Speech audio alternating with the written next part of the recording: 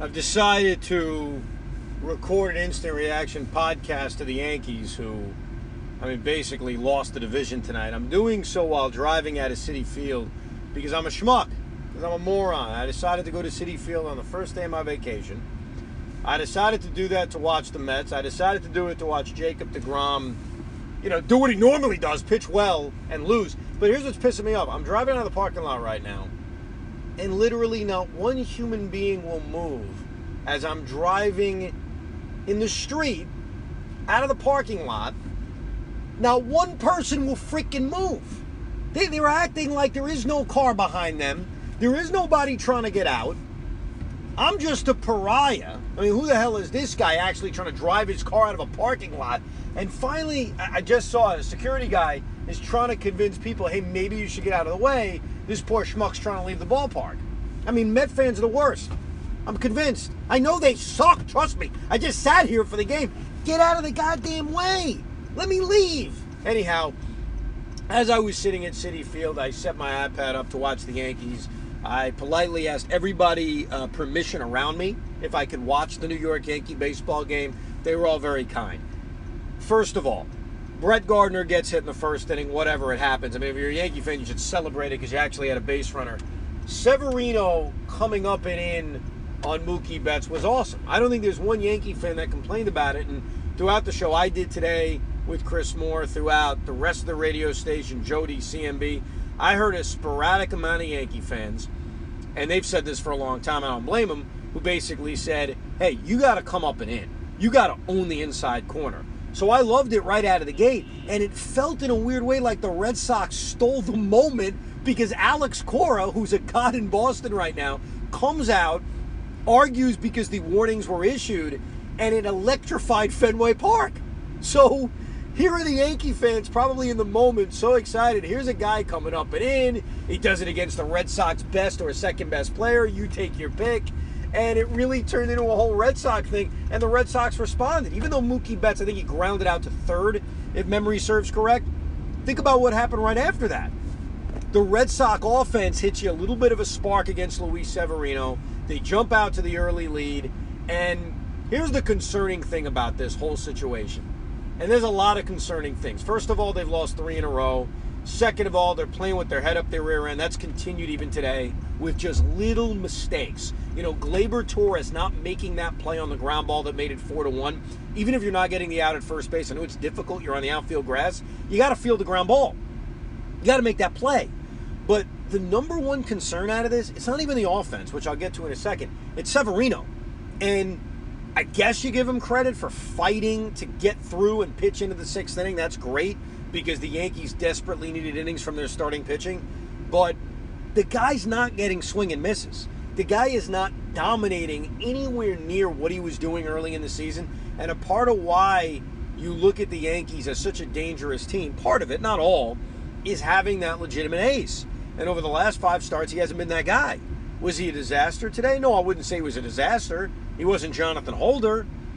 He gave them some semblance of competence, but he is just a far cry from the guy that was a legitimate Cy Young contender. And if they're going to be in the wild card game, which it certainly feels like right now, do you have a lot of confidence in Luis Severino? It's tough. And the number one thing is the swing and misses. He's just not getting them. Look at his line today. He struck out 2 guys. He walked 3 guys, so that control isn't the same. He's not even nearly the same electric guy he was early in the year. And offenses are going to have days like today. And that's not an excuse because this was not a good day for that to happen. But that happens over the course of a baseball season. Rick Porcello is the type of guy, and I've always said this about him, where he can come out and pitch 8 scoreless innings and look like the best pitcher in baseball. He can get his ass kicked. And he's had that happen.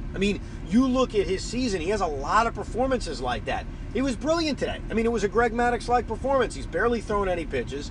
I know they actually hit him hard in the 9th inning, and there were actually some at-bats where they hit him hard. It just happened to be right at guys, usually Jackie Bradley Jr. in center field. But that's not the long-term worry. The long-term worry is Severino. The long-term worry is he the guy you even want on the mound on a wild card game? Because I'll tell you this right now, if Tanaka pitches well Sunday night, you could bet your ass most Yankee fans are going to be sitting here Monday morning saying, I want Tanaka pitching that game. Now, there's a long way to go before we get there. We have all of August. We have all of September. Let's see how Severino pitches. Let's see how Tanaka pitches. But here are the facts. Winning the American League East is becoming an unrealistic proposition. That's what's happening right now. Because even though I've been screaming and yelling the Red Sox will eventually cool off, and maybe they will, I don't ever know if it's going to be enough because of the hole the Yankees are now putting themselves in. This 4-game series was a series that either at minimum they needed to split, which they can still do, granted, or B, they needed to gain ground. And now you just have this sick feeling if you're a Yankee fan that you're looking at the Boston Massacre reverse. That's the way it feels right now. When you look at the uncertainty of the Chance Adams game, I know you feel good Sunday, but you never know. I mean, if the Red Sox have won the first 3 games, maybe David Price is actually relaxed. You know, maybe he isn't the typical human batting practice machine because all of a sudden the Red Sox have a big lead in the division. They're going for the kill. You never know. And the one thing you don't want to do is relax David Price because David Price is a good pitcher. He's just terrible against the Yankees. But you look at tonight's game, on every level, this was a disaster.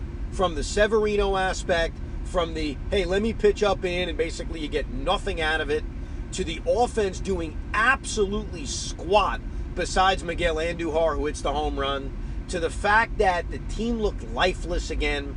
And I know it's easy to look lifeless when you're not hitting. It's a bad reflection of this manager. And it's weird. He got very defensive when he was asked about, do you need to speak to this team? Very defensive. Now, I don't know what's going on behind the scenes. None of us do. But here's the bottom line. You are judged based on performance. You are judged based on the way your team looks, based on the energy of your team, based on the way your team plays. And the reaction over the last 3 games has been awful. It's been awful. Starting with the Oriole game, continuing with the way he handled his bullpen and all the little mistakes they made in the first game of this series. I mean, I was trying to go through them today, filling in for Boomer and Gio. I think I got to 5 of them. I think there were 8 or 9. And some of them small. Some of them you could argue, yeah, but did it really impact the game? Well, maybe it didn't. But the last thing you want to see from a team that needs to win baseball games to win this division, that needs to pick it up after the debacle against the Orioles, is the kind of head up your rear end baseball, and it continued today. And now what's scary is that you don't want to go to that wild card game well too often. You don't want to do it too often because it's a risky proposition. I mean, last year they played a Minnesota Twin team that clearly they're better than. And despite what the Oakland A's have done over the last 40 games, the Yankees are better than the Oakland A's. That's fine, but that one game is scary. And fair or not, if the New York Yankees season ends at Yankee Stadium losing a game to the Seattle Mariners or a game to the Oakland Athletics, it's a disaster. It is what it is. It would become a disaster whether they win 95 games or 105 games, having your season end with what isn't even really a playoff game. You know, it's funny. And I say that from experience. I say that from the 2016 game. It never even felt as if the Mets were really in the playoffs. Did it really feel like the Yankees were in the playoffs in 2015 when Dallas Keuchel walked into their building and pitched a hell of a game? It never felt that way. It's almost a Fugazi playoff game. And you just don't want to be in that position. And right now, let's be realistic. I'm not one to just panic after a loss or 2 losses. I'm just looking at the realism of the math and the way the Red Sox have played this season and everything in between. Is it realistic that the Yankees can come back and win this division? I mean, they've got to get real hot, and it's got to start now. It's got to start with winning the final 2 games of this series, and it's got to continue through their soft part of their schedule, and maybe the Red Sox will actually cool off. Maybe it'll happen. But right now, winning the division just feels so unrealistic. And look, it sucks. I mean, the Red Sox are having a dream season. And I still look at them pound for pound, and I see a very good baseball team. Do I see a 110-win team? Do I see a team that, boy, I'm going to put them on the pedestal of some of the greatest teams of all time? I don't see it. And hey, think about this. the Red Sox are dealing with a ton of injuries. Xander Bogaerts hasn't played in this series.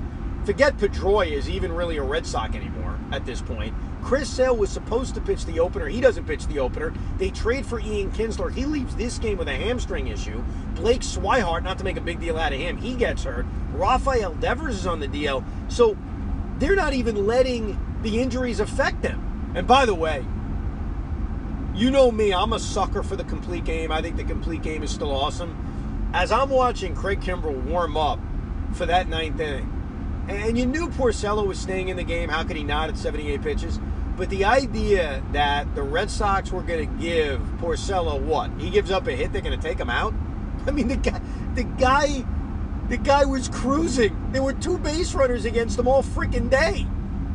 And it's funny because the Yankees hit the ball hard against him in the ninth inning. The 2 fly balls to center field. One was a line drive. The other one was hit to the warning track. And even the Gardner play was a well-struck ground ball, and they positioned him perfectly. But I'm watching this game thinking, are they really going to take Rick Porcello out? How could they do that with such a low pitch count? But, hey, give him credit, man. The guy pitched a hell of a game. I still don't trust him. I still look at him as a guy who he gives up 8 runs in 2 innings. It wouldn't stun me. He's had that kind of year, but it's mostly been good, obviously. And the Red Sox are doing what they need to do. And they look like they're on their way to winning the American League East. And the garbage I watched at Citi Field. I mean, geez, Jacob deGrom has as many hits as the rest of his teammates combined, and he has as many hits as the Yankees. And he drives in a run. And he gives you, 8 innings, 2 runs. But because he screwed up giving up back-to-back doubles to Acuna and Albies, he gets another loss. He's 5-7. Oh, my God. I mean, this poor son of a bitch. This poor son of a bitch. What more do you want from this guy? And I don't know why I'm going. I tweeted that today. I don't know why I'm going, especially because I'm cruising home right now. Right now, as I'm talking, I'm on the Whitestone. So I got to the Whitestone pretty quickly. Considering a few minutes ago I was bitching about how nobody would get out of my way as I'm trying to leave the parking lot. So getting out of here is easy. But it took me an hour and 20 minutes to get to this ballpark because of Friday traffic. And I do it because of Jake. Jake, if you're listening to this podcast, I do it for you, bro. I do it for you. And I hate all of your teammates. I hate all of them. I hate the fact that I had to watch Jose Reyes today, even though he actually made some really good defensive plays at second base. That double play was tremendous. The diving stop, Batista makes the throw. That was great. But the offense hates him. The offense hates Jacob deGrom.